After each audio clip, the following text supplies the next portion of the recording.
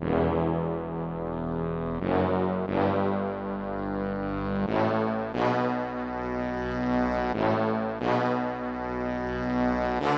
feel like every podcast that does the NFL has to talk about the fact that it's whatever week just finished up. Although we've got Pittsburgh and Miami tonight, so look out for Monday Night Football. But Week 8, Chris Long, every Monday, the Ryen Russillo podcast, part of the Ringer Network.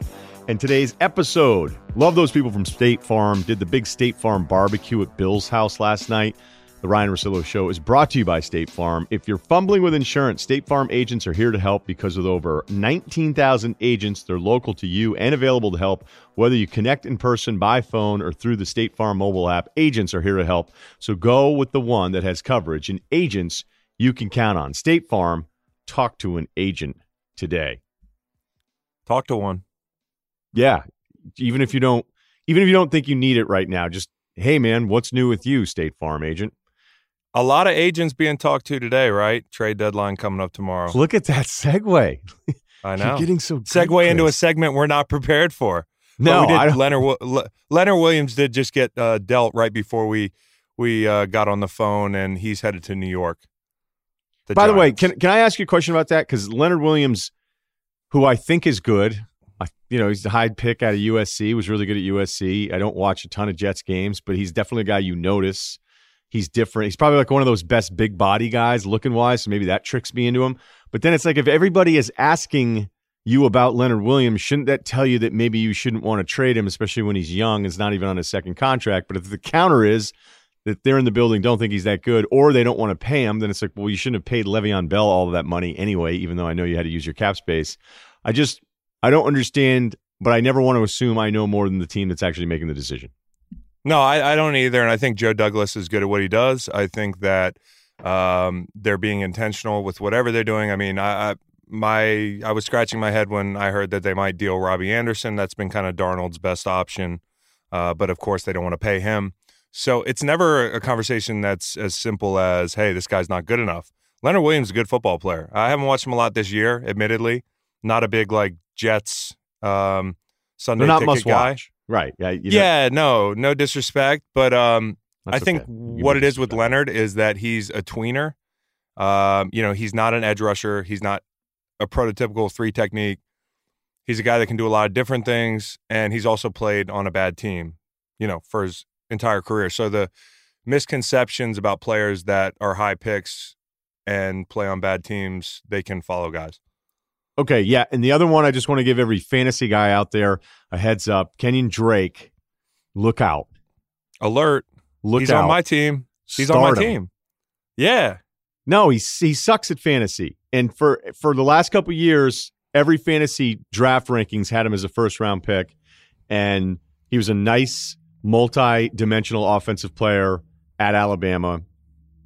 You can blame it all on Miami if you want to, but there's certain guys that fantasy falls in love with, and then it completely skews who they actually are as a real NFL player. I remember having a huge argument with Van Pelt one year about the top 5 running backs in the NFL, and he was like Eddie Lacy's 5th. I'm like, Eddie Lacy is not and never will be the 5th best running back in the league, but he was going 5th as far as running backs in fantasy, so everybody was a huge Eddie Lacy fan for a little while. Oh, yeah. I mean, I remember Eddie Lacy. I remember the Eddie Lacy heyday. But I think what I'm hoping is that Drake being moved moves the line north of 14 tonight, and that Dolphins minus 14 hopefully turns into 15, and that's looking like a snack. Wait a minute. I'm going to go ahead and guess that they're not favored by 15 points. No, I'm sorry, plus 15. If it moves to plus 15, which it probably not a good start when I can't get that right, but okay. But I kind of like the Dolphins tonight. All right, good stuff. Eddie Lacy, by the way, people are going to come at me and be like, 1,200 yards, 11 touchdowns his rookie season, and he backed it up with another 1,000-yard season. But I'm sorry. Where is he now? I'm not being sarcastic. He hasn't played since 2017. Yeah, so I mean, he's out of the league, and then running backs. Short shelf life. Really hard to tackle, though, that guy up in Green Bay. Very cold, very large man. Okay, so here's the plan. We have headlines, best and worst plane rides. We've got 5 questions. We've got a history lesson. We're going to do Normandy. I haven't finished the book yet, but it's just going to be kind of a first half recap of what went down on the beach that day. Look, I'm far from an expert. I'm halfway through a book on it, so Is it stolen valor for you to talk about this? Because I haven't finished the book yet? Well, I mean, you haven't finished the book. You weren't technically there. I definitely wasn't there. No. I do know how the story ends, so I feel like even though we're only going to – I'm going to share some tidbits, and it's up to the world that listens to this podcast to decide what they want to do with those. So backup QBs, Aaron Rodgers, his performance. We have all these things, maybe even a little time travel in there. Excited about all of them. But let's just go ahead and start as we do each week with your biggest headline. Maybe a little time travel. I love that. Casual time travel reference. Just throw it in. We will get to that in the spirit of Bill and Ted. My headline this week, obviously, in the spirit of being a homer, I want to gloat. The Eagles looked really good yesterday. I think it is about the Eagles doing some things right, but I also think it's about the Bills being pretenders as well.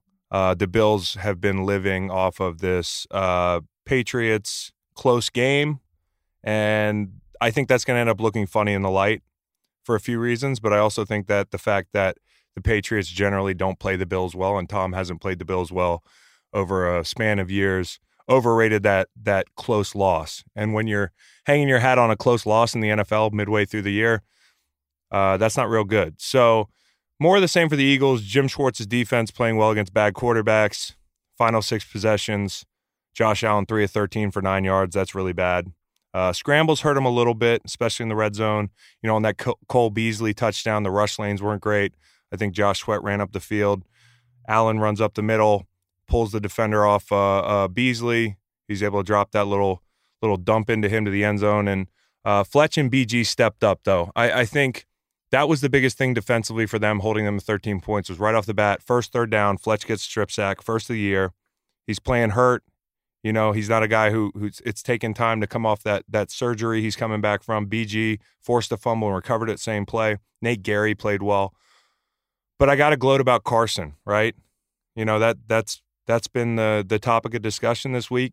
He played well, 17 of 24, 11 straight game with a passing touchdown. A lot of people were kind of hitting the panic button on him because he didn't play well in Dallas. 104 rating last night in bad weather against that defense that everybody thought was really good. But the whole key was 218 yards rushing. Most since Doug's been there. They figured out that Miles Sanders is their most explosive offensive player in the absence of Deshaun Jackson.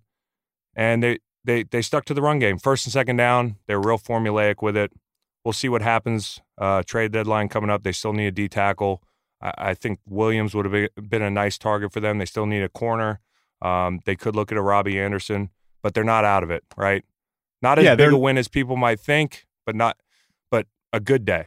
Yeah, not out of it at all. And if you look at last year, starting 3-4, finished up at 6-3, that's what everybody's going to be looking at. But I thought it was really disappointing for Buffalo because Buffalo is going to go into the half with a lead. Josh Allen fumbles on 3rd and 2, gives them a 20-yard field, and then all of a sudden you've been dominant defensively against an Eagles team that is still Carson Wentz, and then you're down at the half. And as I'm watching, I'm like, here we go. But as you mentioned, Sanders, and then there was that huge 3rd and 10 conversion that Carson got on his own, where I'm watching that going, for everybody that wants Carson to change the way he plays, he's going to have like 7 ACLs blown out before he does. I just don't think he's going to be any different. I don't think his mindset's ever going to be any different than that. So I think he's always going to be susceptible to injury. But when you look at Buffalo defensively, it's a really good defense. They were super impressive, but they're not great against the run. They haven't been great against the run most of the season. And seeing Sanders bust out and then the other guy getting it going. So I actually think even though we can sit there and go, Bills, are they really that great as a record? I don't think anybody's arguing that. But it's a good win up there against that defense, especially with what they did in the second half, because they blew that game open when it was struggle. So. And the biggest thing for the Eagles has been balance. They haven't committed to the run game until now, seemingly. And like I said, if you look at their most explosive plays of 30-plus yards, Miles Sanders has the vast majority of them, if you're looking at a guy not named Deshaun Jackson. So glad they figured out that he's real good. You saw earlier in the year he had fumble problems. They still stuck with him. That's the upside they've seen on this kid. Until yesterday, it was a lot of getting him isolated on backers in the pass game. They gave him the ball more. Like I said, they first and second down, they ran a lot of really intentional run plays to set the tone. 3-0. They're up early, right? Yeah. I mean, that's a big deal for them because the deficits have been bad. So this is what happens when you give Carson an in-phase game and a run game. It looks pretty good. I'm going to go Pats defense, but it's more really about the Browns as my headline and Freddie Kitchens because this keeps happening. All right, we know the Pats defense right now is averaging they're allowing an average of 234 yards a game. That's actually behind San Francisco, who always surprises everybody as the New England guy that I always get blamed for being. But I don't really care about the outcome of the Pats games. I liked when you won when you're on the team. I wasn't even mad when they lost because you got another Super Bowl. There's other guys that I've liked on the team in the past. I'm not doing this whole thing again, but part of me actually loves the fact that Brady keeps doing this. So that's kind of an interesting thing. But when I watch San Francisco's personnel and New England's personnel, I prefer San Diego's. San Diego's would be really difficult to see now because they don't play there anymore. That would be a tough one. That wasn't even a Chargers San Diego slip. That was a Niners one. Weird. All right, but the Pats defense allowing 7.5 points per game, but it was weird because Chubb got it going. I mean, Chubb, the fumbles were huge and monumental, and the Browns had another bad turnover day. But Chubb was 9+ yards per carry in the first half. He ended up overall had a great game, but they were completely out of it. So the Pats defense historically is ahead of Baltimore by yardage and by points. And a lot of the points that the Pats have been allowing actually haven't been to offenses in the traditional sense. It's been a handful of bigger plays and then some other stuff that's happened. But their schedule coming up now after Week 8 is at Baltimore, which I'm really looking forward to see how they game plan Lamar Jackson. They're at Philly, Dallas, Houston, and then they're going to get Kansas City Week 14 with Mahomes projecting to be back Week 10. So this is now going to be there's no point in this. We're going to be like, hey, the Pats aren't good. We've all been exposed here. But is it the Baltimore Ravens defense? History, the numbers say yes, but my eyes say absolutely not. And we're going to learn that here very shortly. I've been saying this, and at this point, if you're one of the few people that are saying, hey, let's pump the brakes on the historically, we're putting we have this need to put everything in exact historical context, and Bill would be the first one to tell you that you don't know who a team is, who a unit is, who a player is, until after Halloween. That's kind of when seasons become the real deal. And in New England, everything to that point is a preseason. So I think Bill would agree, I don't want to put words in his mouth, but that the defense has a long way to go. I'm sure, his 300th win last night, just how you drew it up against Cleveland, the team he got to start with. And I'm pretty sure he celebrated that by tearing into his defense, for letting Nick Chubb run all over him a little bit, for Baker Mayfield being able to move the ball a little bit. If they're the best defense in the history of football, then we also have to say that Baker Mayfield's pretty damn good. And Nick Chubb's pretty damn good. And Cleveland's pretty damn good, right? I'm okay with Nick Chubb. We can't do this thing unless we're going to do that. Yeah, I'm okay with saying Nick Chubb is good. Baker. I'm not claiming anything. What I'm saying is, if you're saying that they are better than the Baltimore Ravens defense of folklore at this point from the early 2000s, then you have to acknowledge that Cleveland came in and other than turning the ball over for 3 straight plays in the first quarter, which is the first time that's happened in 7 years, I would have thought it would have been a lot longer. Evidently, there's a lot of bad football. They did a decent job on the ground, and Baker had his moments in a bad weather game. I took the under in that game, and it was scary. It wasn't a walk in the park. No, but if you're doing this, and I'm just kind of doing the devil's advocate thing here, because I know you're being sarcastic about, well, you have to say the Browns are awesome if we're saying that the Pats are that kind of defense. But the Ravens gave up 39 points to Jacksonville Week 2 that season that we're talking about, this Ravens defense. And then they couldn't score. I mean, their own team, this is so unbelievable looking back, because when it kicked into October for that Ravens team, they lost 3 games in October. The Super Bowl champ Ravens lost 3 games.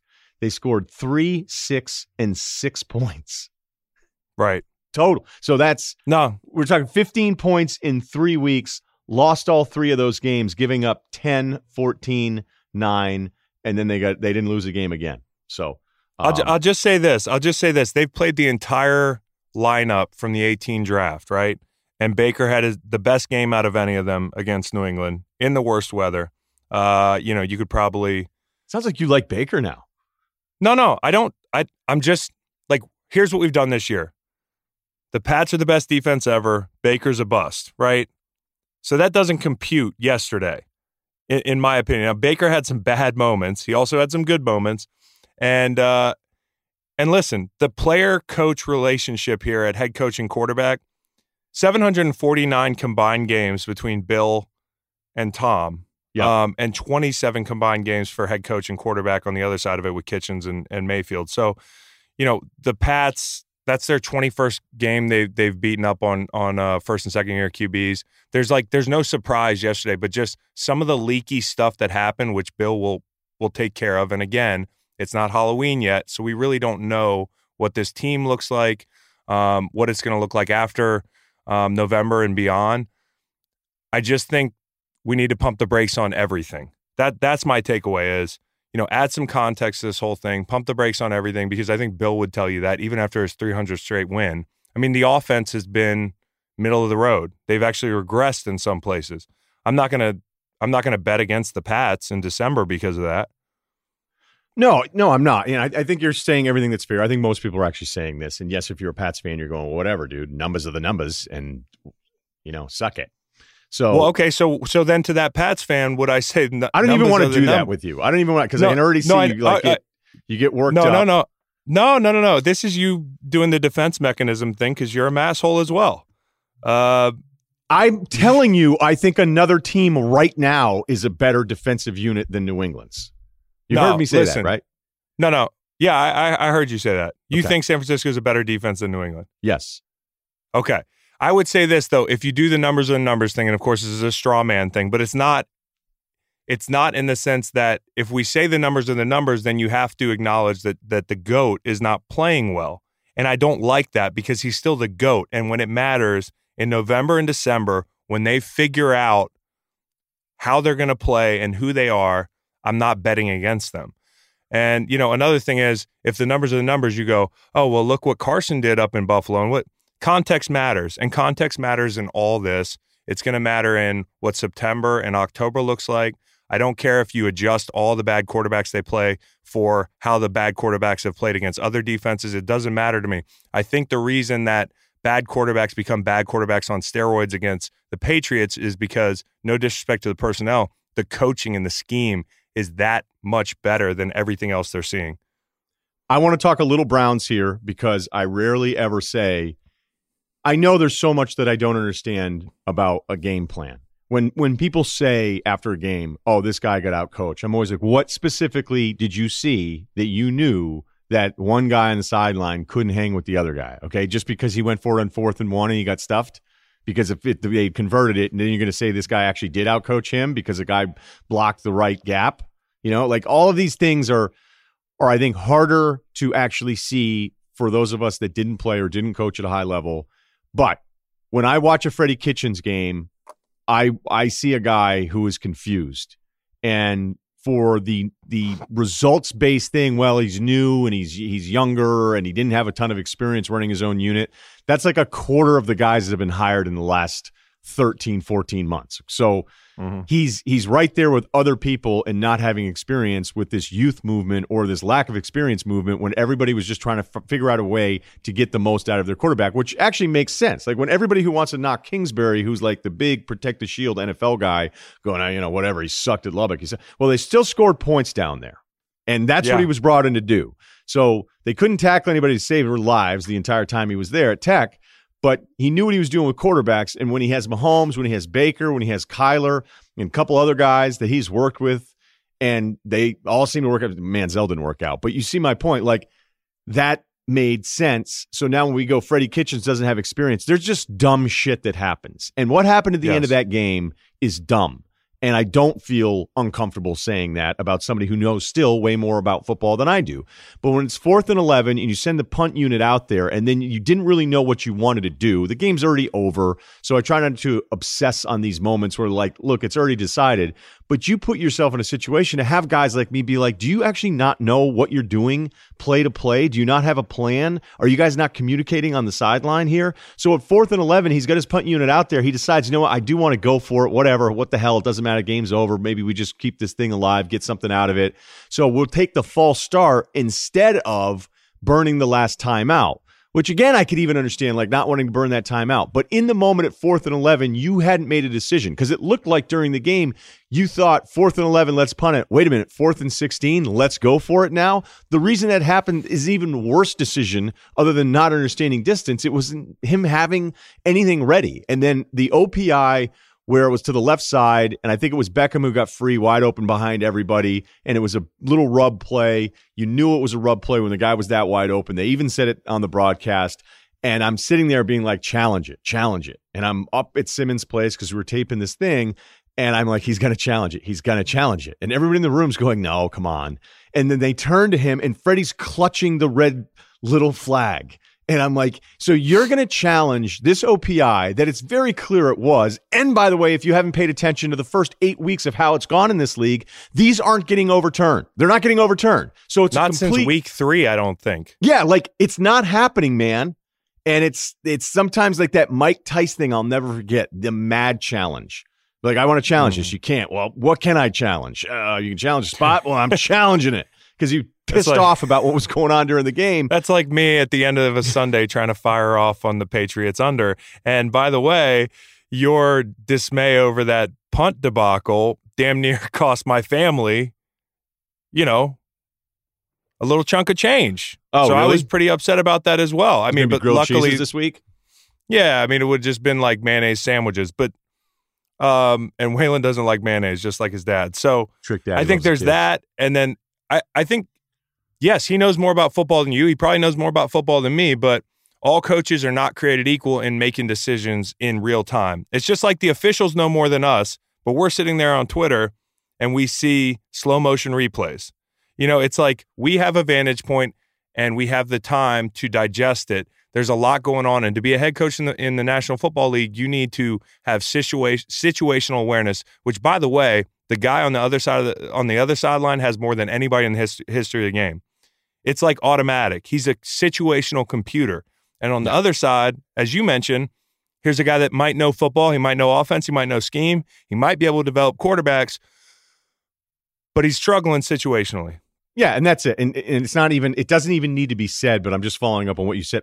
I know how much more he knows. I don't even understand how much more he knows about the game than I do. But that's just bad. And your team has more penalties than anybody else. And now it's like he's calling out guys not holding on to the football more, which is fine, but it's kind of tough when the team has a bad look. And look, this Cleveland thing has just been a disaster because of the expectations, the excitement. I don't care that Baker's in commercials. Guys can do fucking commercials and still play football. Yeah, that shit drives me. No, seriously, man, it drives me crazy. Like, yeah, he's in a bunch of ads. That means now what? Like, RG3 did a ton of ads, too. You know why he ended up sucking? Because he couldn't stay healthy. It wasn't because he was pitching 6-foot subs. You know what I'm saying? I should say 6-inch subs. So was it 6-foot subs? 6-foot subs, big in the D.C. area. A lot of guys don't know that. All right, let's move on here because I don't want to spend more time talking about the Browns. Give me your best. We'll go best plane ride, worst plane ride. Yeah. Best plane ride for me would have been Eagles heading back down to Philly. Just such a relief. It's been a long week. And they get to gloat a little bit. And they got to feel good. They're going through a tough stretch right now. Then they got an easier stretch towards the end of the year with a lot of divisional games. For all the reasons we listed, they're in it. I would have been sitting there with my buddy Dom from security. I would have been, reminiscing about everything that happened over the course of the day, excited to get back to Philly. And you get back early, too. You can go out and party. You can go to Vesper or Buffalo Billiards, play some pool. That's where I would have been. Okay, that's a good one, but it's not the right one. It is the LA Chargers leaving Chicago because after what happened to them last week where they thought they won the game, it was overturned, I think, correctly, by the way. And then Melvin Gordon fumbles at the 1. And by the way, people dogging Melvin Gordon for, hey, we're still dropping the ball at the goal line, where he tweeted that out and then he fumbles. I know it's funny, and I know, like, in a way, you're like, this is really good content, but it's very disingenuous. And I know I'm a man screaming into the wind here, but it just, that's not what Melvin Gordon was tweeting about. He was tweeting about guys dropping the ball, the Deshaun Jackson. Yes. By the way, did you ever ask, hey, Deshaun, how come you did it a second time? No, I never played with Deshaun, but I remember the kid. I'll never forget the kid in the Utah game, like from 5-6 years ago. Yeah, the Oregon-Utah game. Yeah. Yes, it was heartbreaking for the kid. And like, do you think anybody does this stuff on purpose? First off, I mean, it's really dumb, but nobody's trying to do this. By the way, when you just said, I remember being a kid, what year do you think that game was? No, I'm saying being a kid, like being in college. Oh, being a college kid. Okay. I thought you were trying to reminisce and tell that story. I probably had money on that game. I'd be shocked if you didn't, to be honest with you. At least $20, you know? I want you at some point. Well, you know what? You won't ever do that. But that would be a great sit down with Deshaun. Be like, okay, you did it once, but you did it a second time too. Okay, all right. So the Melvin Gordon tweet, that rant is over. But those guys, after everything to beat Chicago, the Bears thing, by the way, have fun with that. What did you think of Matt Nagy after the fact going, we weren't going to get more yardage because we're not throwing, and when the team knows you're not throwing, you can't run, which I was like, man. Okay. I like that strategy if it's a 30-yard field goal, but not when it turns into a 41. In Chicago? And you've already dealt with what you dealt with last week or last year. I mean, like, the stakes are too high, brother. Like HB dive on Madden. I'm again not a D coordinator, but it is still possible to line up and block other guys and get a couple more yards. Like as you look back at your career as a DN, was there ever a time where you knew it was a run and the other team still got yards? Yeah, I mean, it happens routinely. It does, and in doesn't fact, it? For 8 years in St. Louis, we were in a perpetual defensive 4-minute mode, which for people out there who don't know what the 4-minute mode is, it's when the opposing offense is up and they're trying to pound the ball. There were a lot of situations we never got the ball back. So it is possible to gain yardage even if the defense knows that. Oh yeah, I have a PhD in that. I have a PhD in that. That's what I thought too. Yeah. Because I'm telling you, Nagy is walking a real tight rope, although it's Chicago. And I'll say this to the youngsters out there, if you're thinking about where to move, there's no city where attractive women will talk to regular guys as consistently as the city of Chicago. Like New York. Is that true? New York, don't even bother. Are you a regular dude? Yeah, I think I'm a regular dude. So what are you? I know we don't like rating because we don't like rating people. What are you on a scale of 1 to 10, bro? Oh, yeah. Looks wise, I've had I think a lot of things about me are like great variance. You know? Yeah, I mean, you've had years where you were probably more of a low round pick. Yep, absolutely. Where you weren't sure what was going on up top. Yep, the hair thing was an issue. Button downs with T-shirts under them. Yep, yeah.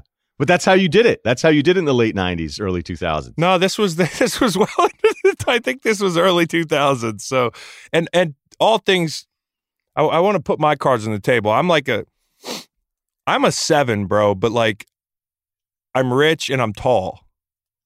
That's all there is to it. We might need to cut that up for future. Yeah, you're rich and you're tall. You're better than a 7 though, because the makeup room at ESPN. Absolutely, it does a lot. It freaked out. No, it wasn't covering up for you, but I got a couple. After you left the makeup room, there was a few inquiries of like, who's this Thor guy and what's his story? I'm like, he has a lovely wife.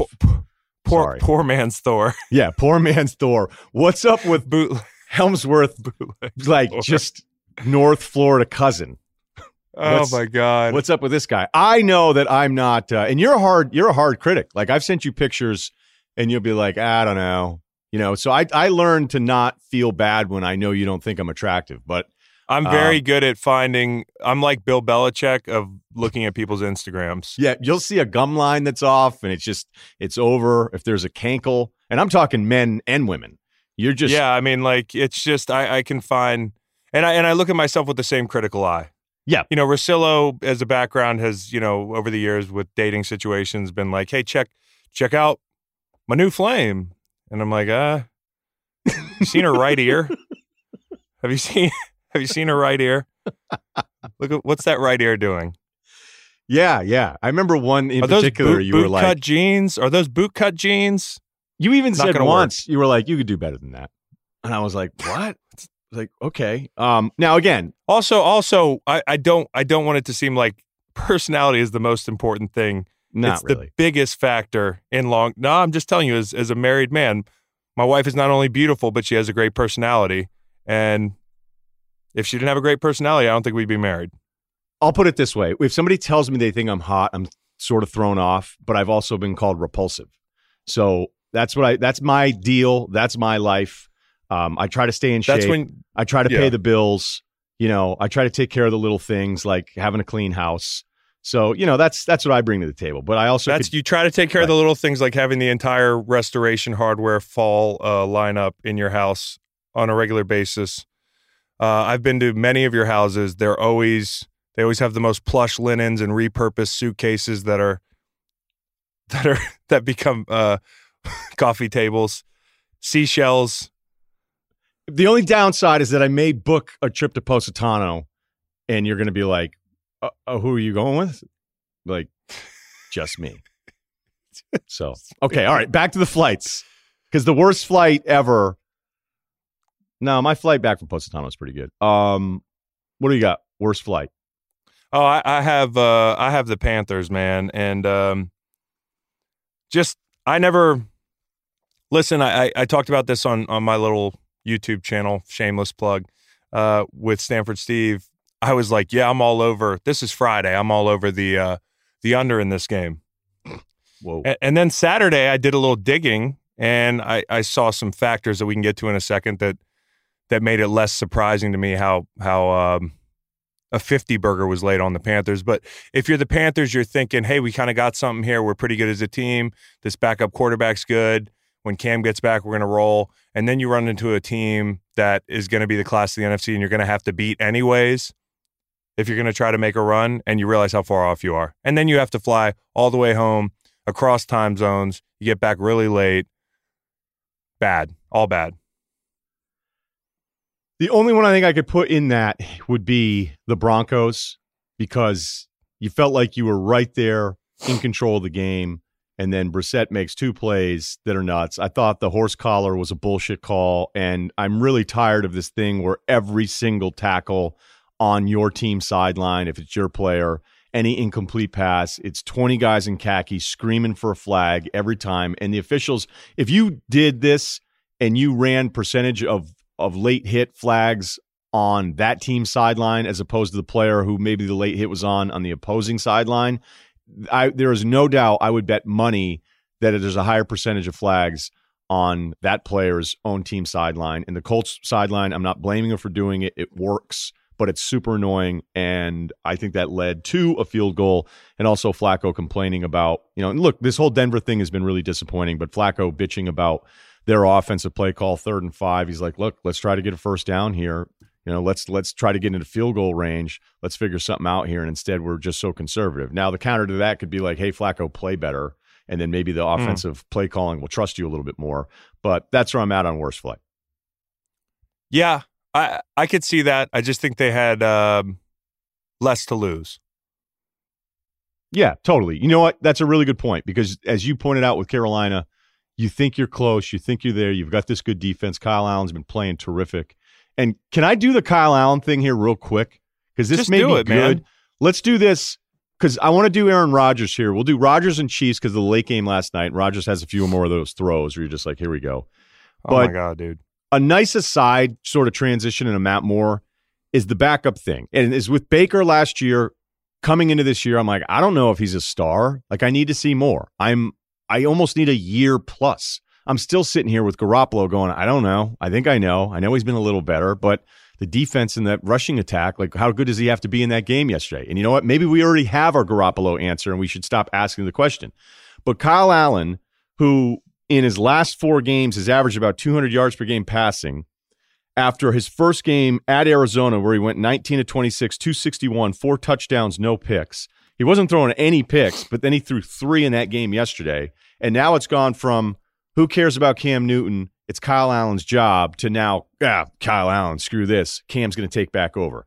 I will never be accused of being a Cam guy. I think the long play, I've been right about Cam. The MVP year was a fluke year. If you want to tell me it's all because of injuries, then we're just not going to disagree about Cam, the quarterback. I was hoping he would ascend into that top 5 group. We thought maybe that would happen after the Super Bowl. It's clearly that's not the neighborhood he's ever going to live in. But I don't think anybody should have just said, up, Kyle Allen, these 4 games, problem solved, ready to move on from Cam Newton. I didn't think Cam should have lost his job because of injury to Allen, and I don't know that it means it's automatic he gets it back because Allen had 1 bad game. So that's my whole Cam Newton thing, because I actually was a little, I guess there's probably people in the media, Chris, that dislike Cam far more than I ever imagined that people thought I did, but I wasn't ready to write him off as a starter in Carolina, and it seemed like a lot of people were. No chance. I mean, to me, the only way it's even a conversation about what happens the rest of the year is if Cam is not 100% and Kyle Allen went out and just picked apart the Niners defense, which obviously didn't happen. Listen, the Niners are built from, the back down. Their DBs, I know we've talked a lot about the front. Their DBs have been like glue, and it has slowed the clock for opposing quarterbacks. If you look at a lot of numbers, you'll see, and I'm not hating on the D-line in San Francisco. I love watching them. I think Nick Bosa is as polished a base defensive end as I've seen come in the league in a while. 3 sacks yesterday. But, I mean, you look at his sacks, and again, I've been on the Bosa train, like, hey, let's not look at the sacks. Let's look at all the disruption he's created. But 1 sack yesterday, he fell down. It's a hustle coverage sack. Then there's a 12-13 drop target. 13-yard drop target sack, and then there's another one where he's running a game, a TE, and the ball's pumped. He jumps in the air and hustles for another one. The coverage is great, and the D-line is good. And Allen really didn't have a chance yesterday. Another thing about that game was Carolina's defense, and this is what I found out later in the week after I idiotically was on the under. Luckily, never pulled the trigger. Carolina's defense is really bad against run-first teams. You get that safety in the box that gets susceptible to play action, and Niners do both well.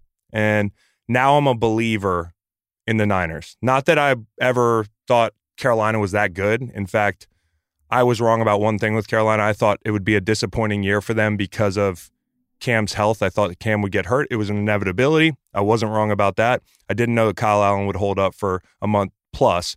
And I think Kyle eventually ends up being somebody's starting quarterback. But this isn't the time. You want to win a playoff game, put Cam back in. The only thing that I worry about there is how good Christian McCaffrey's been productivity-wise with the ball under center. And that's the big difference. Cam doesn't take snaps under center.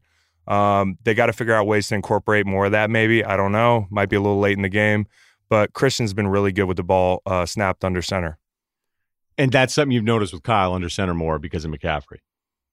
Well, yeah, I mean, the numbers show it. The numbers really showed good. It. Like, not to compliment you in the middle of the podcast, but that's like an amazingly good point to pay attention to. Well, let me make sure it's true. I mean, I found it in my notes about 2 weeks ago. I was reading something where the numbers were off the charts good for Christian, and a lot of the metrics for his success were predicated. Well, not predicated on, but they were improved upon in under center situations. And I think with these quarterbacks, you look at Minshew to Danny Dimes, to Kyle Allen, to Kyler, you have to forecast out a regression. Minshew had a regression. I don't know if people notice because of the mania, and I like Minshew. He's like a mini Russell Wilson. I don't want to say poor man's, like it's a slight, but being the poor man's version of possibly the MVP isn't a bad thing. He had a few games where he was hot, and then he got cold. And Danny Dimes started off gangbusters. He's had his moments. Kyler, there's more dimensions to figure out there, but he'll have his regression at some point. And Kyle Allen, anybody would have had a regression against that defense yesterday. Good point on Minshew, too, because that is absolutely lost in all of this, that I've continued to watch it. And I think the poise long-term, hey, can he be a starter? Like, that's the best part of the answer right now for him. But lighting the league up, like he's a top 10 guy, like that's not what he's doing. And that's why I'd still sit there at the end of this year going, okay, what do we have with Minshew? Do we have somebody who's going to get that second big contract and be the answer for 10 years at Jacksonville? Because I think that's what everybody's always trying to do with these guys. And honestly, that's not what happened. Daniel Jones is crazy in that the start of the game yesterday, like, oh, here we go again. Like, this guy's actually been sneaky a disaster. And all the turnovers he's had since he's actually stepped in full time. I believe he was leading the league in giveaways at the position. Yeah. And then he kind of came back and fought back a little bit and made some plays where you go, okay, I'm not not going to call this guy a disaster, but the same concerns about him afterwards. So, all of this stuff that's why I have a hard time ever going, okay, I've seen this guy 4 games, done. And that was always my Garoppolo thing. The 1-loss record was totally, totally confusing. And I go, how are you guys all this sure about this? Like, why do I feel like I'm the stubborn one all the time? But I'm the stubborn one because the stubborn one ends up usually being like long-term right about these guys more often than not. All right, I got an ad read for you. And then we get some more stuff coming up, including, let's just do a little love for Aaron Rodgers. We have worst team to be a fan of, history lesson, a bunch of other things coming up. But first, I want to tell you about ZipRecruiter because Cafe Altura's COO, Dylan Miskowitz, you've been hearing about this guy. He's absolutely crushing it lately. He needed to hire a director of coffee for his organic coffee company, but he was having trouble finding qualified applicants, so he switched to ZipRecruiter. ZipRecruiter doesn't depend on candidates finding you. It finds them for you. Its technology identifies people with the right experience and invites them to apply to your job, so you get qualified candidates fast. Dylan posted his job on ZipRecruiter and said he was impressed by how quickly he had great candidates apply. He also used ZipRecruiter's candidates rating feature to filter his applicants so he could focus on the most relevant ones, and that's how Dylan found his new director of coffee in just a few days. With results like that, it's no wonder 4 out of 5 employers who post on ZipRecruiter get a quality candidate within the first day. See why ZipRecruiter is effective for businesses of all sizes. Try ZipRecruiter for free at our web address, ZipRecruiter.com/Ryen, R-Y-E-N. That's ZipRecruiter.com/Ryen, R-Y-E-N. ZipRecruiter.com/Ryen. ZipRecruiter, the smartest way to hire. You should get hooked up with ZipRecruiter for Chalk Media. That'd be good. I know. Hold on. Reed's on it. Reed's here. He's on it. Another thing is, I'm glad this isn't a coffee ad. I just want to point out that caffeine is a drug and it's poison. I don't know. I still don't know if I want you to say that right after we just did a thing about a coffee director. You can cut it if you want, but it's true. Aaron Rodgers. Aaron Rodgers, not on drugs, all natural. All natural. Just, bro, it is so fun to watch this dude. And I feel like we've gotten so enamored with everybody else. And I know that he looked really focused last night. And I don't know if it's because he's in Patrick Mahomes' house, who everybody respects, including A-Rod, I'm sure. State Farm guys. State Farm guys, I mean, yeah. But I'm sure he gets tired of hearing there's no one else that can make this throw. That's become almost like a meme. Like, there's nobody else. Can anybody else make this throw? And obviously, there was the throw in the corner of the end zone, which for minutes I wasn't sure he threw on purpose. Different angles showed me he knew exactly where he was throwing the ball. So you thought that was a real throw, that corner back right? At first I didn't, but then seeing I don't know if it was an all 22, but seeing where his eyes were and seeing that route develop, he put it perfectly in the corner of the end zone. And the night started for me as Waylon was still awake watching the game, and my wife's in the other room with Luke, and I just screamed because he hit that 3rd and 9 bomb in the first quarter, and my wife runs in the room and she's like, "What's wrong? What's wrong?" And Waylon's like, "A football man throwed the football very far." That's what he said. A football man throwed the football very far. Hey, real quick, are you going to name your third son Chase or Dirks? Don't try to talk me into committing to having a third kid on the air. You want to have a third one, don't you? Personally, I'm on the spot here. Is this like the State Farm hot seat question? It is. Just got real hot. Not at the moment. Okay. Love my kids. But, Manda Zone is not where I want to go. Okay. I just think that, there's still a couple, maybe Blake for a kid's name. It's definitely not going to be Blake. I had suggested Bruce at one point, and my wife looked at me like I don't like Bruce is a terrible name. Is it Bruce Hornsby? UVA guy? Well, he's a Virginia guy. Bruce Hornsby shot baskets at my house. Yeah, Bruce Hornsby showed up to the Portsmouth Invitational Tournament. Nobody went to that thing. A high school in Portsmouth, Virginia. It was like one of the first pre-draft things. It's still going on. And Bruce just rolled in and started high-fiving Kevin McHale and Bird and everybody. Well, it was funny when I met him, when my dad introduced me to him, I was like, oh, that's the guy from the Tupac song. But there's a lot more to Bruce Hornsby, and he's super cool. There is. You ever hear him do a cover of China Cat? Arrow Mountain? No. Oh yeah, I got some. I'll get it to you. I'm a big Bruce Hornsby guy. Anyway, feel like we got a little lost there. All right, not a third kid. Bruce Hornsby, shout out. Back to Aaron Rodgers, all natural. But what I learned last night is what was reinforced to me was Reed is a great play caller. Him and Peyton are unbelievable. Sean Payton, of course. Not great on the fourth down, depending on who you ask. Analytics crowd they wanted to cancel Andy Reid because he didn't go for it on 4th and 4 with 5 to go. But by the way, they've been very good in those situations on 3rd down and 4th down all year. Can I just jump in there, though? I think defensively at that point, and what Kansas City did, and I have this theory about games. Like the better team coming in, we thought it was Green Bay because Mahomes is out and because of Kansas City's injuries. And I always feel like the better team goes up 14-0 because they're like, we're better, we're prepared, we know we're better than these guys. And then it's like, man, we are better than these guys. And then the other team just inevitably gets back into it. I feel like that's half of the games in the league. But if you go down the line, no Frank Clark, we already know about Mahomes, Chris Jones not being in there against a rushing attack that they had held in check for a while. Jones was more in the passing game. But when Chris Jones isn't out there, we've said it before, especially like that Colts game, you're like, it's different when he's not there. Fuller's missing, and they're also missing their left tackle Fisher, and then Okafor missed time there. So at that point, those are significant injuries. I know Devontae's out of that game too. For Green Bay fans, are getting mad that they're not getting recognized for their injury. Yeah, but it's not the same. It's not the same. So I would think in that spot, and I'm just bringing it up because I think it's valid. At that point, are you even built through the attrition of an NFL game? Are you built to stop Green Bay's 4-minute offense there? And clearly you weren't.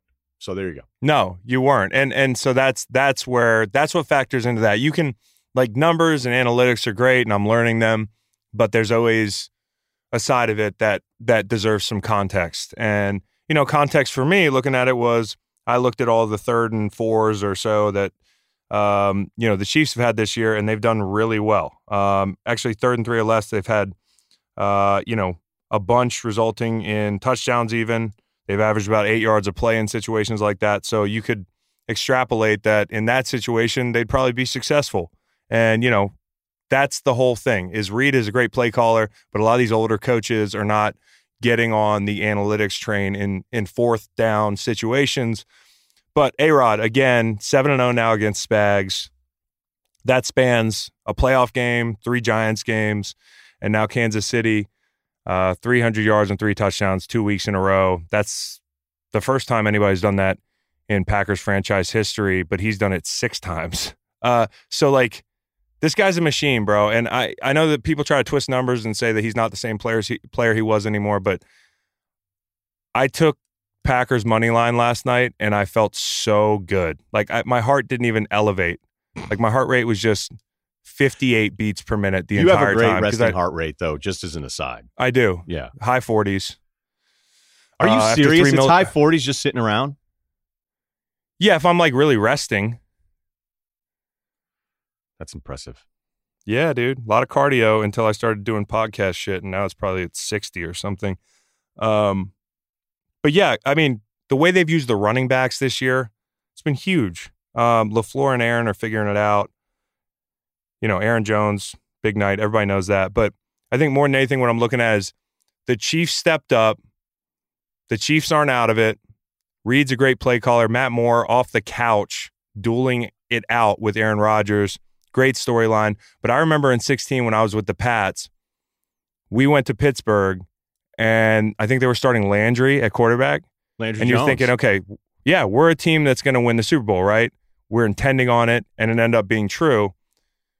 That was a dogfight for quite a while.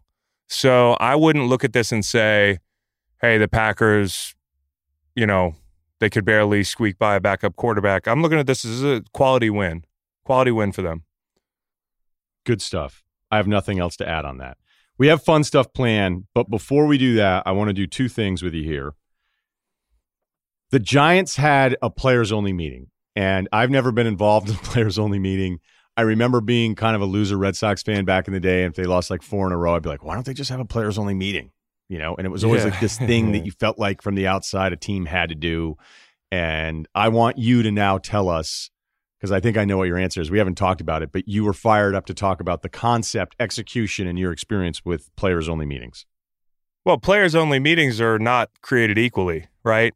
They're only as good as your leadership. And sometimes in the NFL, you have leaders who are trying to kiss ass, and it's more about, hey, coach, I'd like to get the team for a little bit. And the coach is like, okay. I like that, I like that C on your chest. Like, you're a leader. And then there's guys that they pick the right spots and they know when and when not to have one. And when they get in there, it's a forum. It's not just me talking at you. It's, does anybody have anything to say? Why don't we talk about this? It's a few guys usually standing at the front of the auditorium. If I was in Philly, it would have been something like, leaky pipes, all these anonymous sources, like, speak up. You got something to say, speak up, or don't say anything else again.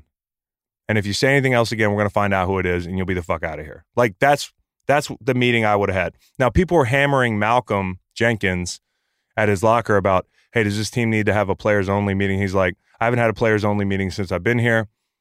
And people freaked out about that. They're like, well, if you're a leader, you should have a players-only meeting. I hear it works. Do you think he's going to tell you if he had a players-only meeting so it can become a headline? Like, players-only meetings are supposed to be players-only. That does not include the media. It doesn't include the Philadelphia Inquirer.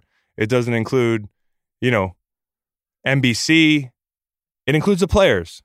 So they're not all created equal, players-only meetings. There's ass kissers, and there's guys that really want to make the team better, and you got to pick your spot. And I think that's difficult. But they're not the cure-all. Listen, on a lot of those Rams teams I was on, players-only meeting, you could have 100 of those things. Not going to help. Here's what I'm always fascinated by, team dynamics and everything, because I don't know, I always feel like a loser whenever I do this, but I just know my personality, and that if I weren't contributing to a team, I would never want to say a fucking thing. Like, I just wouldn't. Right. And I've got to imagine that there's dudes in the room who then decide to start speaking up, and I'd imagine even at times being critical of other players. And it's like, if you don't have equity in that room, nobody wants to hear from leadership guy that hasn't made a tackle in 6 weeks because he's not even playing. And that's the hard thing. That's the hard thing about being a captain is you not only have to be a good leader, and captains, by the way, are not necessarily your leaders. Captains are often voted on by coaches. Well, it's auto. The quarterback thing's the dumbest thing ever. Kids on camp 5 weeks and he's got a C, because if he doesn't have the C, then it's like, oh, what's going on? Is this guy Connor Cook, which I brought up now twice, I think in 3 weeks. But the you're absolutely right about the captain things. Defensive guys, I believe it. Offensive guys, it's stupid to think that some 21, 22-year-old kid is going to be a leader, even if he's a number one pick. It's just not going to happen. Yeah. I mean, listen, I was a captain once in my career, in the prime of my career. Because back in the day, like when I was on teams when we were young, they coaches would pick captains, and then we'd vote, and I got voted a captain, and I got hurt a couple of years. And I would say this, I was an even more impactful voice in locker rooms later in my career when I didn't have a C on my chest. I was a new guy someplace. Sometimes people get tired of hearing the captain's talk. I know Matt Slater is a great leader, right? He's probably not the first guy you'd think of in New England unless you're a New England fan. And evidently he addressed the team yesterday, the contents of which were teased out. But he's always a guy who's going to have the right thing to say. And as players, when you get voted captain or you're thought of as a leader, you always have to take into account what you're doing on the field. And so that makes it even harder. You have to play well. And sometimes you might play really bad, and coaches are like, you need to talk to the team, or you need to do this, that, and third. And you're like, I'm not comfortable doing that right now because I'm not pulling my weight. And I've been in situations like that. And I've also been in situations where coaches were trying to nudge me to be a leader, and I could see the situation and say, I can't lead from the back, so let's see how the playing situation shakes out. Right. If I'm playing a real role, I can help you, but I can't if I'm, just Joe Vet. That's not my style.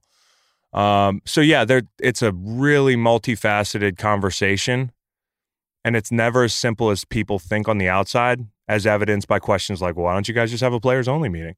That's like somebody in the stands at a Little League game saying throw strikes. It's just, okay, that sounds good. I'll give you a quick story that has nothing to do with a players only thing, but it was a way to try to motivate. 2002, I always have a million Trenton Thunder stories for my 6 months there. But part of my job after the game was done was I had to print out, I mean, and this is back in like, yes, we had the internet, but there were still a lot of things that we were doing in a way that would seem incredibly outdated now. But after you had a lot of button downs, tons of button downs. I mean, the Banana I'd be like, wait a minute, they've got a Banana Republic in a wide check and a small check, both gray with blue accents. Well, I got to get these. I just got emailed a coupon. Like, I can't just. Who would have thought you'd graduate to joggers and cool graphic T-shirts? Yeah, because if we went back to that, although we really got sidetracked there when I called you Gainsworth. I think that'd be a weird combo nickname. But your nickname should be Gainesville Hemsworth. But Because why? Because I always think of like Northern Florida is like just this is going to sound bad, but like I always feel like there's just like a tooth off of being like a beauty queen. Yeah. So we'll just. So you're saying I'm close. That's good. You're saying there's a chance. Right. Yeah, no, exactly. I mean, it's actually kind of a compliment, but we'll just leave it at that. All right. Before we go down that wormhole, and go ahead and just let us know on our Twitter accounts if you actually like that kind of content. Although your one quote is, I can't wait to cut that up as the teaser for this podcast here about yourself and your self-rating. Yeah.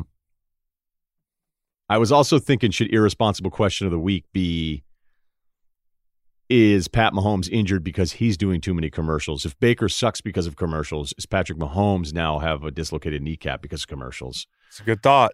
It just, somebody else can steal that from us if they want to. You go ahead and use that. Well, it might play on the big cable networks. It might actually. I actually don't think I have anything left to say on it, but I'll share that Trenton story to make it quick. I had to print out all of the stats. I had to send the stats off to the Eastern League office or fax it in. We take the box score, who did what, and every team had to do it, and that's the way it was done, right? You weren't emailing the stuff. You were actually like printing it out, faxing in your summaries of the box score and keeping score with baseball. And yes, I know how to keep score with baseball. Yeah, right. And then I'd have to go to both clubhouses, which are the locker rooms, and hand them out. And it was, I think, the Binghamton Mets, and I walk in, and they had lost like 3 in a row, and it was a 4-game homestand for the Trenton Thunder. So Binghamton's on the road. They lost 3 in a row. I think somebody got tossed. Like, it was a shitty 3 games for them to start the thing. And I walk in, just pleated out khakis, another one of those button downs that I was super proud of. And I hand him, the stuff. And, here's a guy, he's probably still going to dip in. And they're used to, some of the teams actually would have beers in the cooler, like ready to go in the manager's clubhouse. And I walk in. I play baseball. What's that? I wish I played baseball. Yeah, they love to dip and then have beers immediately afterwards. It's kind of just sounds like my daily routine. So I go in with my stack of papers and I hand it to the guy, and he just starts going, "Oh, you again? This motherfucker." And he starts motherfucking me in front of the entire team. And like, guys are looking at me, guys are mid-rud pull down, just hanging out left and right. Some guys are nude. Everybody's just looking at me. And this guy is absolutely dressing me down as I walk in to hand him the fucking stats. That's it. That's all I'm doing. I haven't even said anything. I'm 26 and I'm like, what? And I turn away and I'm like, what the fuck was that? And it wasn't like I was going to be a tough guy about it, because it threw me off. And I'm in a room of, they're still athletes. Like, I didn't, I'm like, what? You can't counter an argument you don't know what the criticism is. You have no idea what's happening to you, because you've done nothing wrong. Like, you're sitting there going, I'm 100% this is wrong, but you're still young. I've only been on the job a couple months. If it had happened to me in my 30s, I would have not. But I just took it. I absolutely took it. And it was weird because I just, like you said, I'm like, what does this mean? And then I ran into him, because you'd still be around the park. And then I ran into him. He goes, "Hey, we got our asses kicked the first 3 games. I'm really sorry I did that to you, but I was just trying to wake these guys up." And I'm like, well, let me know, let me know how that goes, man. Because that seemed like a great way to motivate a team of 20-something baseball players to yell at the guy bringing you the stat sheets that calls the game for the other team. Like, here's what I think you do. I think you just unannounced walking in the Bengals locker room this week. Just me, and see what happens. Zach just Taylor get cussed out by Andy Dalton. Dalton wouldn't do it, and Zach definitely wouldn't yell at me. So No, I know. We got to pick another bottom dweller. But, I mean, that could be like a service. Did the Thunder turn it around? Well, no, I was on. It was the opposing manager. I think it was Binghamton Mets, and I almost. Oh, did they turn it around? I know that I've told this story before, and I believe the way I told it was I think they got smoked in the fourth game, too. Like, nothing happened. And then I think a catcher came up to me, too, and was like, hey, man, like, that was lame. Like, so, like. And there's a lot of that was against baseball etiquette, and there's a lot of baseball etiquette. You don't do that. You just don't do that. Opposing guy, he's like, to get out of our locker room. I'm like, yeah, actually, I'm supposed to bring you these. You guys want them. Remember that part where like every stadium you go to, there's somebody from the home team that hands you your. You're like, let me summarize this. You guys have 3 errors. Yeah. All right. Hey, guys, here's your stat pack. Didn't get any hits again, but we'll see you tomorrow. Can you give me any insight on Michael Bennett's quick run with the Pats? Yeah. And essentially, like, people probably forgetting he was even on the team because it was a completely applauded move. You're like, all right, come on. Flowers move on for big money. Yeah. And then sign a guy to short money for 1 year who should be just as productive. And then he was completely phased out. Like, he wasn't playing. Yeah. Well, here's the thing about Michael Bennett. Michael Bennett and I played last year. Been a big fan of his game since he got in the league. Played together for the first time last year. We really, we enjoyed. He was my locker mate right next to me. Our lockers, it looked like a bomb went off. The running joke was it was like 2 teenagers' rooms. So we have a lot in common. I rushed next to him. He's a really good inside rusher at this point in his career. He can still bring it. But what Bill has decided is that he's going to build his teams from the back down. And rush is not important. It's about coverage. So unless you're a really generational rusher or you're a really, really effective rusher, he's not going to move things around to make things work for you. He's going to make the scheme work for him up front. And this isn't any disrespect to the guys up front there, but there's not a lot of guys that scare you winning rushes. Their playmakers are at the second level and beyond. And that includes the backers who play on the ball sometimes. But Mike being more of an inside rusher, not an edge rusher, he's sitting there running games where he's waiting on 2 rookies or two young guys you never heard of picking the center, and he's got to loop all the way around. And like Mike wants to get loose and wear guards out and rush all over the place. That's like how he plays. And I think at a certain point, you saw it with Chandler Jones. Obviously, to me, still one of the top 5-7 rushers in the NFL. I know that might be a hot take, but if they're willing to part ways with him years back and seeing the way they've kind of established this model, they're not going to do it for Mike. And he ends up in Dallas in a situation where I think they've already made the most impactful trade defensively. Not trade, they picked up Robert Quinn. Well, they traded for him. What'd they get for him? Do you remember? It wasn't much. No, it wasn't. I thought they stole Robert Quinn. I think in a sense they kind of stole Mike. 6th but now they have 6th rounder. They have Quinney, who I think is going to be their Amari Cooper on defense this year. I think you add Mike, that can only help. And then you have DeMarcus on the other side. Now, the interesting thing is going to be figuring out how he fits in Marinelli's plans and style of play-wise, because Mike is a freelancer. Okay, but as you had mentioned, as we had talked about, like what you played 15 snaps in the Super Bowl, right? When you won that with the Pats? 18. 6 pressures, Playboy. 18. So that's a great pressure rate there. 33% pressure rate for you nerds. Your pressure rates have never been fully respected. They've never been bad. No. They've never been bad, and they're never respected. And I remember one night they've never been respected. Once our friend took it up another tier, our friendship took it up to another tier, maybe like a tier 2, a Matt Damon tier of friendship. I was like, I know you think I'm just, saying this. I was like, but when I really do key on you, I was like, you collapse and then never get credit for what happens on the other side, like as much as anyone I've ever watched. I can't believe it. My thing is I was less of a big playmaker and more of a guy who was going to affect the game and help other people out. Yeah. And, I got my stats, but I understand when I was drafted at 2, people want this splash player who's going to have 15 sacks a year. Like, okay.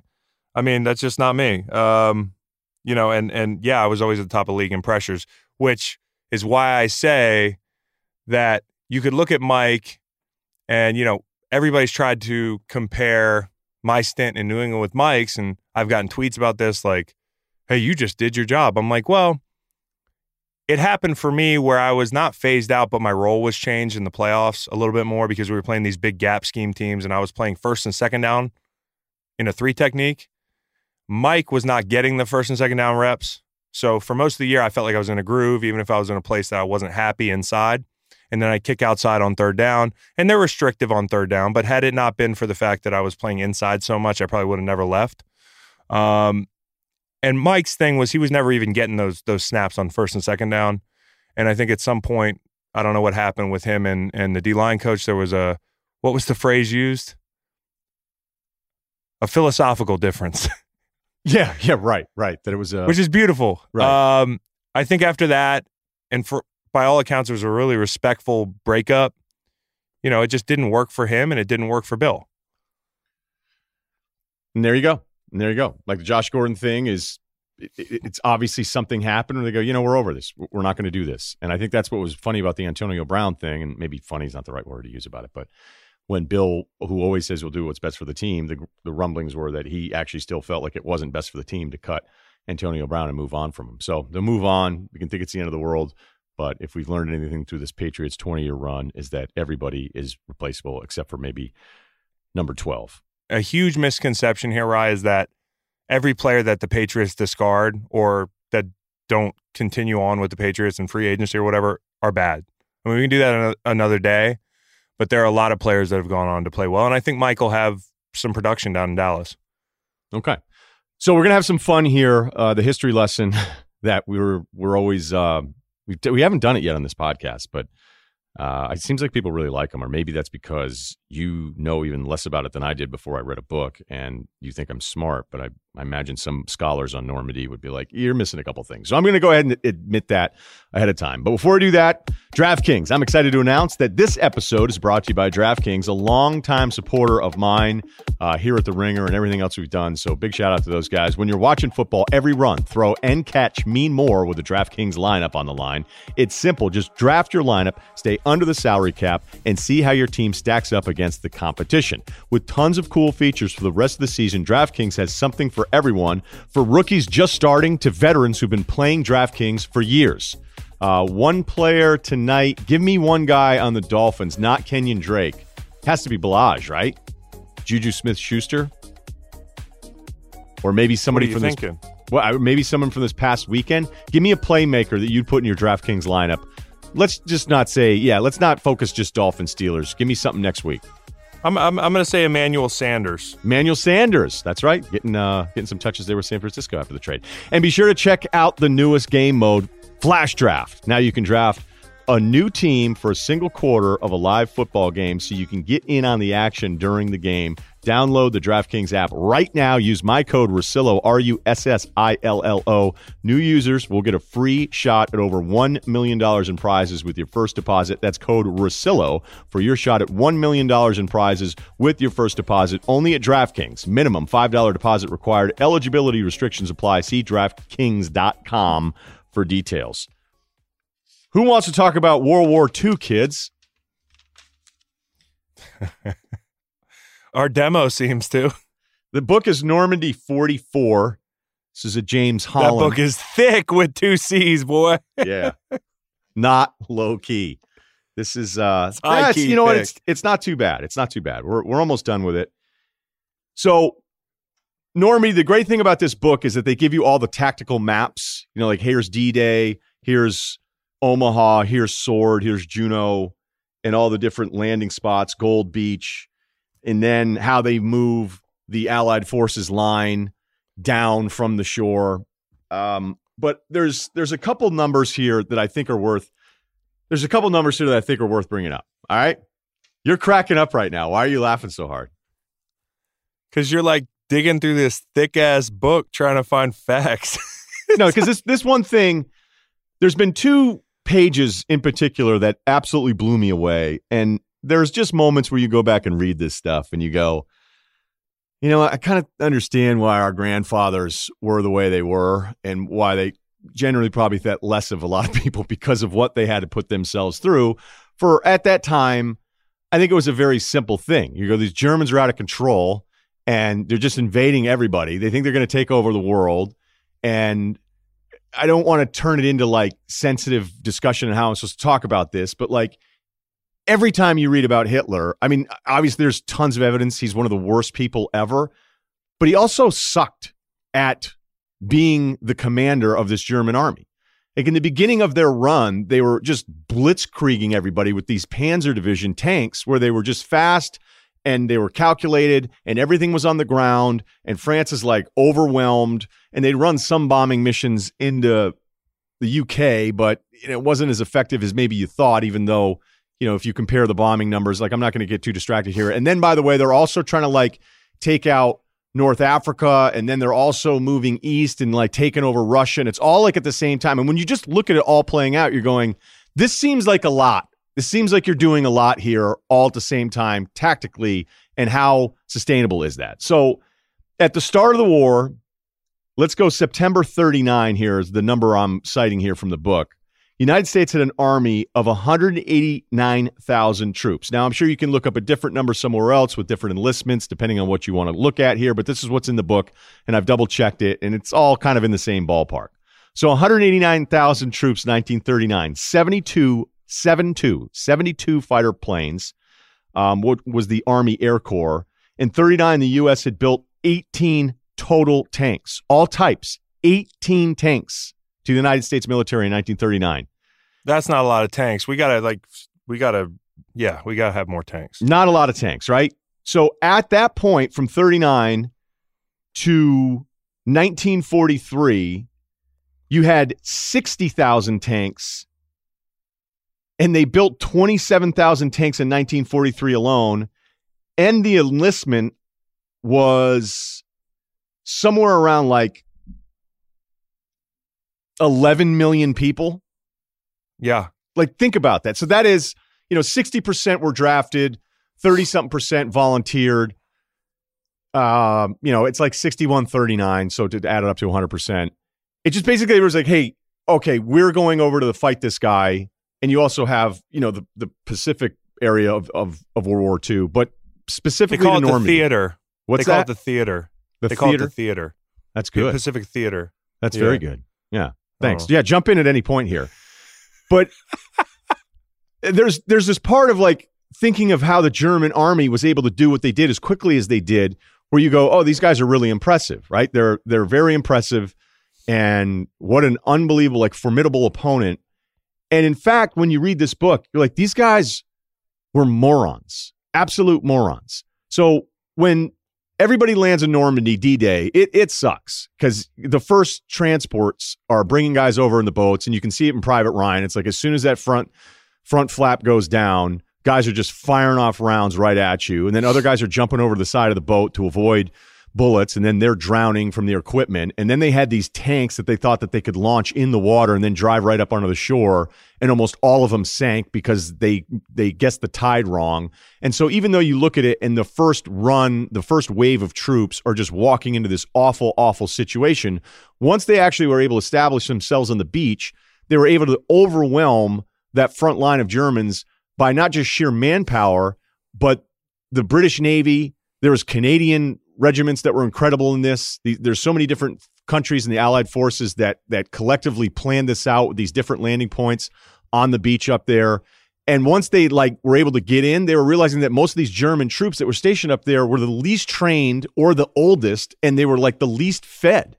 So those guys are up there shitting themselves in these bunkers going, look at these thousands and thousands of ships out there waiting for us.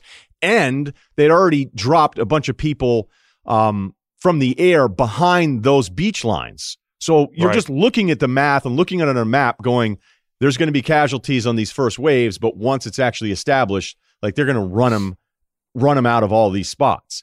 So the first attack, there's these Panzer tanks all over different bordering areas of France, and they didn't centralize them to one place. When the first attack happened at Normandy, most of the German decision makers, and meanwhile, there was like 1 million of them who were never allowed to make decisions because Hitler would just be like, nah, I'm feeling this today. And he was on all sorts of prescribed drugs, so he was completely erratic and didn't listen to anybody. And they had all of these tank divisions that they wouldn't centralize at where the attack was. So they were just all over the place. So it took them days to realize, like, wait a minute, this is the real attack. It's actually happening. There's this one German commander who was missing because he got shit-faced the night before. There's another guy that was supposedly in charge of this entire group, and he was with his mistress. And then they found him at his mistress' place. They're like, "Hey, it's happening, right? Like, hey, there's like a D-Day going on." Yeah, like we're busy right now, dude. And it's like, okay, no, let me just grab my pants and we'll head out. He's like, oh shit, I didn't. Did you just see my dick? He's like, yes, sir. There's a D-Day going on. You need to get outside right now. There's a bunch of ships, a bunch of planes. Put your dick away. The Americans are about to be kicking our shit in. There's also a tank commander on the American side, obviously named Rambo, which is where that all originated, and he's mentioned in this book. So just a shout out to anybody wondering about First Blood Part 1. I have a Normandy package that I won at an auction for Boys and Girls Club about 7 years ago. I get to go to this cool mansion in Normandy and bring like 8 people, and I won it, and it's just sitting there. I need to go. Do you want to go? Yeah, done. Okay. I couldn't be more into this thing because I you got to bring a date though. All right. Well, I'll see what Big Cat's doing. But the point, no, because I'm bringing my wife, man. You can't just bust up the couples trip with Big Cat. All right, that's fair. But look, I know I'm rambling a bit here, but if there's one point that I'm trying to emphasize is that this German army was clueless, not prepared, and then while it was happening, it just couldn't adapt. And they had spread themselves so thin. They still think they're also going to invade Russia and take it over at some point, and they just sat and camped out in the winter. And delusional. There's it would imagine the worst business you've ever worked for where sales guys are just selling products you don't even have, and then the boss who's supposed to keep everybody on the same page is changing his mind and firing and promoting guys at all different levels. So I'm not telling you that Normandy, you grow up going, this is incredible, but once these soldiers and the Allied forces landed and they saw what they were dealing with, they're like, this is going to suck, it's going to be tough, and we're going and invading, and the military rule was 3-1 outnumbering them if you're going to go ahead and invade them.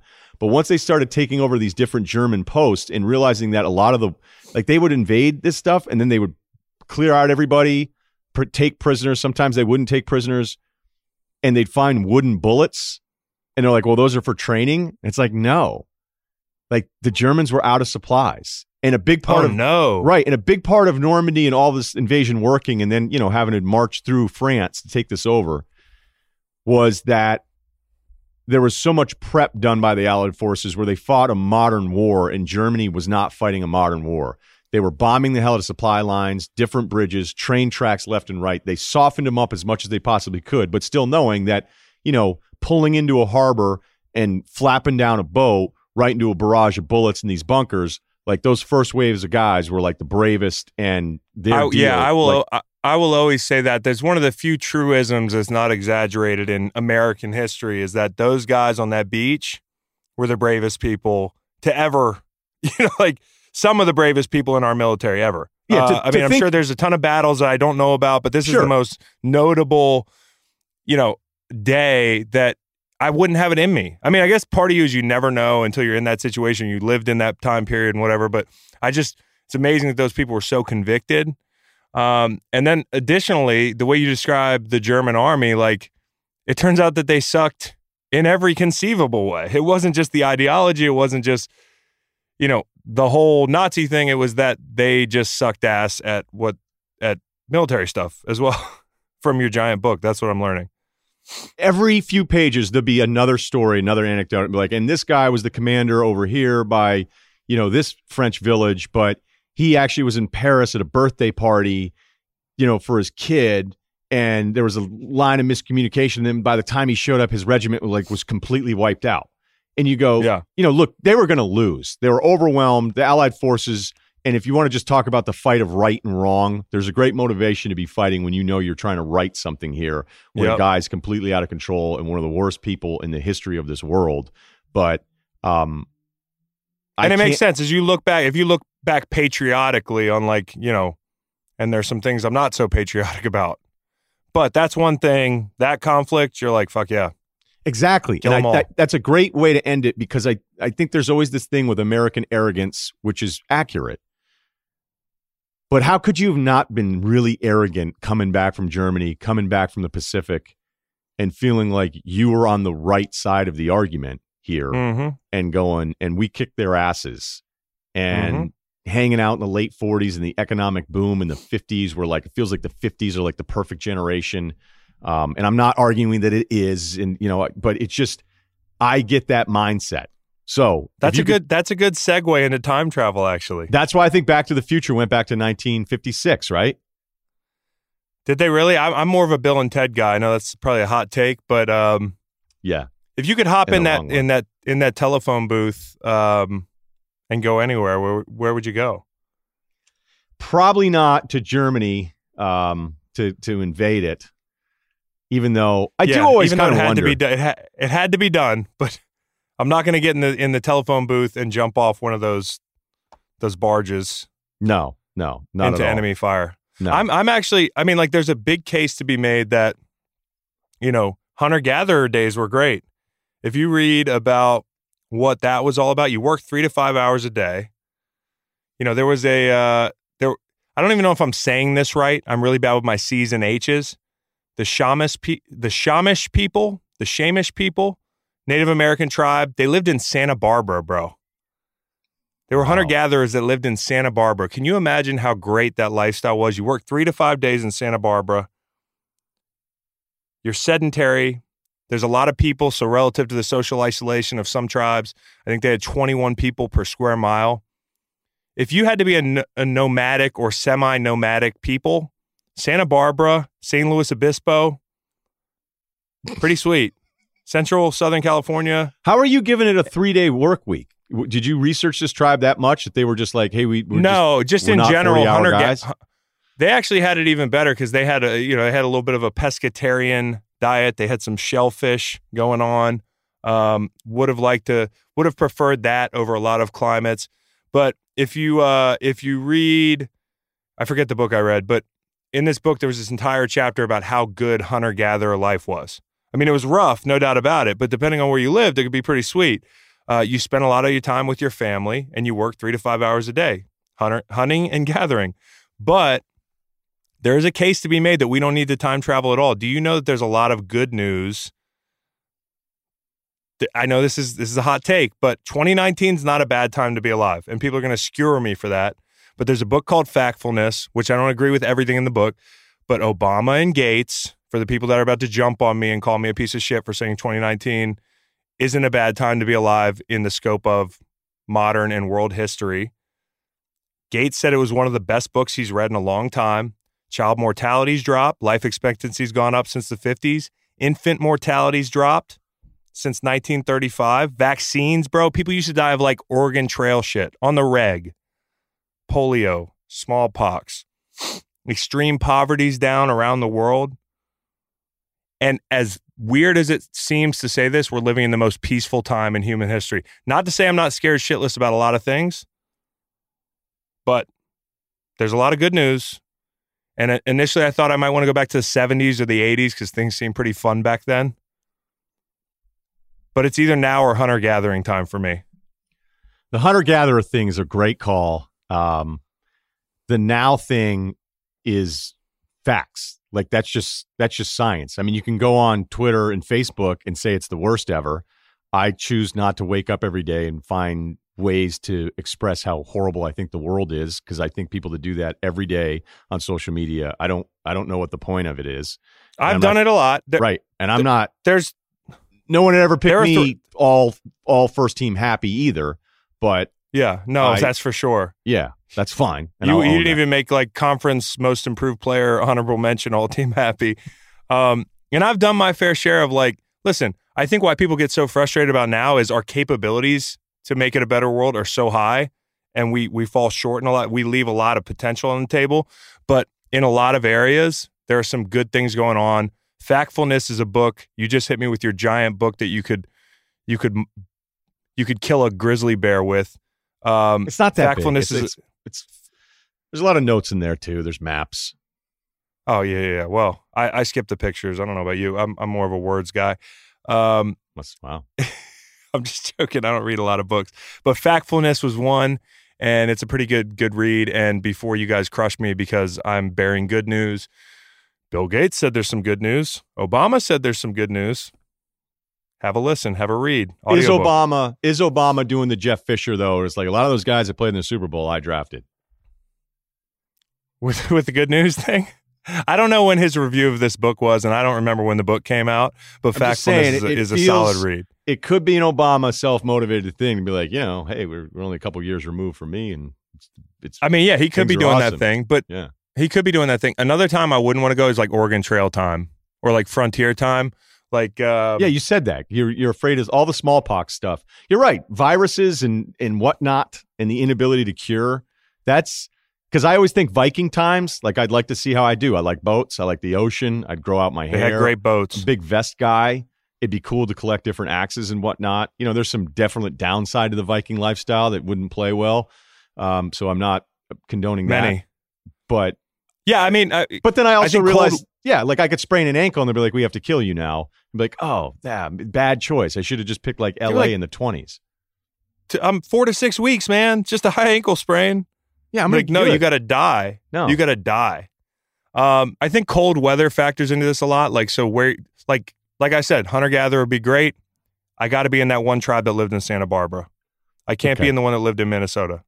Are you ready to close it out with 5 questions, where we don't always ask 5 questions? Sometimes we ask 1. Okay. Yeah. Toughest left tackle, right tackle. So you can just say any tackle, all eligible to go up against for you. In my experience, the best left tackle in my time in the league was Tyron Smith. He still is very good. He got real good when he started to work on his anchor and then also combat the bull with, if you long arm him, he's very good if you get your weight out in front of him, knocking your long arm down. Lane Johnson is the best right tackle I've faced. I got to face him a lot in practice. Then there's weird players that like I struggle with. Like at times I struggle with Balaga, Dotson, 6'9" guy in Tampa, unorthodox. So yeah, it depends. There's really good ones and there's matchups. Okay, that's good. All right, let's do this one. Give me the first shit talk to you on the field where you were like, okay, that's actually legitimately mean when you were in the NFL. Well, I have really thick skin because my dad's Howie Long, and if I played people in like high school sports, I used to get like firestorm chants. I was like, I was like a 4-star Gatorade State Player of the Year guy. The local Falcon Club did an award banquet, and there was a tie for County Player of the Year. I didn't even make it into the tie. Wow, that's like there were a lot of people that resented me because of my pops. So when I got in the league, shit talk, it was nothing. I mean, I remember one time Phillip Rivers called me a pretty boy after I sacked him for the second time. I was like, so maybe I'm not a 7. You hitting on me, Phil? I know you got a lot of kids, but me and Phil are cool. Like I saw him. I wish I could say I saw him at the Pro Bowl, but I saw him at the Pro Bowl when I was visiting my brother at the Pro Bowl. And just say Pro Bowl. I'm like a 5-time Pro Bowl alternate. So 18 quarterbacks made it one year. 18 quarterbacks. Yeah, it means nothing anymore. It didn't mean a lot, and now it means nothing. But I saw Phil in Hawaii. He's super cool. I played him a bunch since. Great dude. But he did call me a pretty boy at once. Okay, so that's not as mean, but I like that story better. Okay, give me the first time somebody wanted to borrow money from you after a high draft pick, and that you were in the grandfather old contracts too. Oh yeah, old CBA. There were a lot of people swirling, opportunistic folks. Somebody's asked me like to invest in I've been asked to invest in gold mines in like foreign countries, like stay away from mines. Ghana. Stay away from Ghana. There's this really? This Hoffman crew ever reaches out to invest in a gold mine in Ghana, just go ahead and say no. Hey, can we cancel that meeting with the Hoffman? Yeah. I just got Reed to cancel the meeting. So I've actually been asked to sign like an NDA. Somebody like sent me over a business idea, and he was like, "Well, you got to sign this NDA before you look at it." And I was like, "Sure, but I'm literally taking this email as a courtesy." Okay. And I read the fine print, and it was like, if I tell a single soul, I owed him like $10 million. And I'm like, so like pillow hey, talk. Bro. Yeah. You're yeah. So I'm like, hey bro, if I tell one person this person has a shitty idea, I owe this guy $10 million. So what I started doing, Rye, I don't know how you feel about this. I keep a tab of favors owed and favors done. So a lot of people asking me for favors, just realize that it would be real petty if I just kept the favors done, but I also keep the favors owed, and I think that's really fair. Where am I on the owed? Done? I don't think I've written you down because we have enough favors going back and forth that we're friends. Good. I like to hear that. Yeah. I think we're probably both thinking we've done, the other person has done way more for the other one. I think that's how yeah. I mean, and that's that's what friendships are for. Okay, last one here. Lowest moment, and we're going to end this pod on a real downer. So let's do it. Yeah. Well, you could look back at this moment and laugh because of what's happened afterwards. But if it didn't happen afterwards, I'd probably be looking back at it like feeling like shit. So in 2014, I'd played in like 100 straight games. I was team captain, rolling, averaging double digits for a couple years there.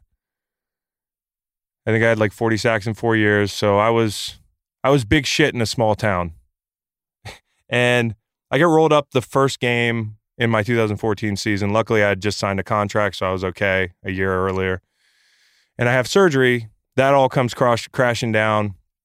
I'd never dealt with this before. I go to get my MRI beforehand. It's September. And in St. Louis, I go get my MRI on my ankle. I drive a little bit on my way home, waiting for the results. I pull over to read them on the side of Highway 40 near Chesterfield. There's cars whizzing by. It's 100 degrees. I'm sweating my ass off. My car breaks down. My car breaks down on the side of the road, and I'm getting my MRI results read, which essentially read that I'm going to be on IR. I'm crushed, and then my phone dies on the conversation. So I'm stuck in a boot on the side of Highway 40, sweating my ass off in a matte green Range Rover, which is the only redeeming detail of this story is that I was driving a Range Rover. So life is good. And I've got to flag people down in my boot, knowing that I'm out for the season. And that was the worst moment for me. You know, the MRI result being broken down. And by the way, I run out of gas 3 times a year, probably on average, and having no cell phone service. What do you do in that situation? Just start walking, I guess. I can't. I'm in a boot. Doesn't the Range Rover have some sort of button on it? Well, eventually I called like OnStar or some shit. Yeah, you can call them through the car, can't you? Yeah, but it took me like 30 minutes to figure that out. Because who would I call to explain to me how to use it? Like, I can't even use a VCR. That's why I always keep a couple flare guns in the back. On the side of the road. Hey, flare gun here, futurely washed up athlete, just on IR. I wouldn't pick you up at night. It was daytime. That was the worst part. It's humiliating. Daytime, I don't know that I'd pick you up either. Phillip Rivers would, though. Phillip Rivers would be like, hey, pick him up. Put him in the car seat. Get in the back, pretty boy. I think it's a good way to end it here. You can check out Chris on all the Chalk stuff, so get all that stuff out there so people know where to find you and some of these great interviews you're doing. Yeah. We're doing, I'm starting a media company. So if you like it, go to our Chalk YouTube channel, Chalk Media. We've got this fishbowl thing coming out, which was AD Aaron Donald the first week. It's an interview show. Then we had DJ Premier, who's also Ryan's friend. My boy, Preem. Primo. And then this week we have Kirstie Ennis, who was obviously the winner of the Pat Tillman Award, somebody who I climbed Mount Kilimanjaro with.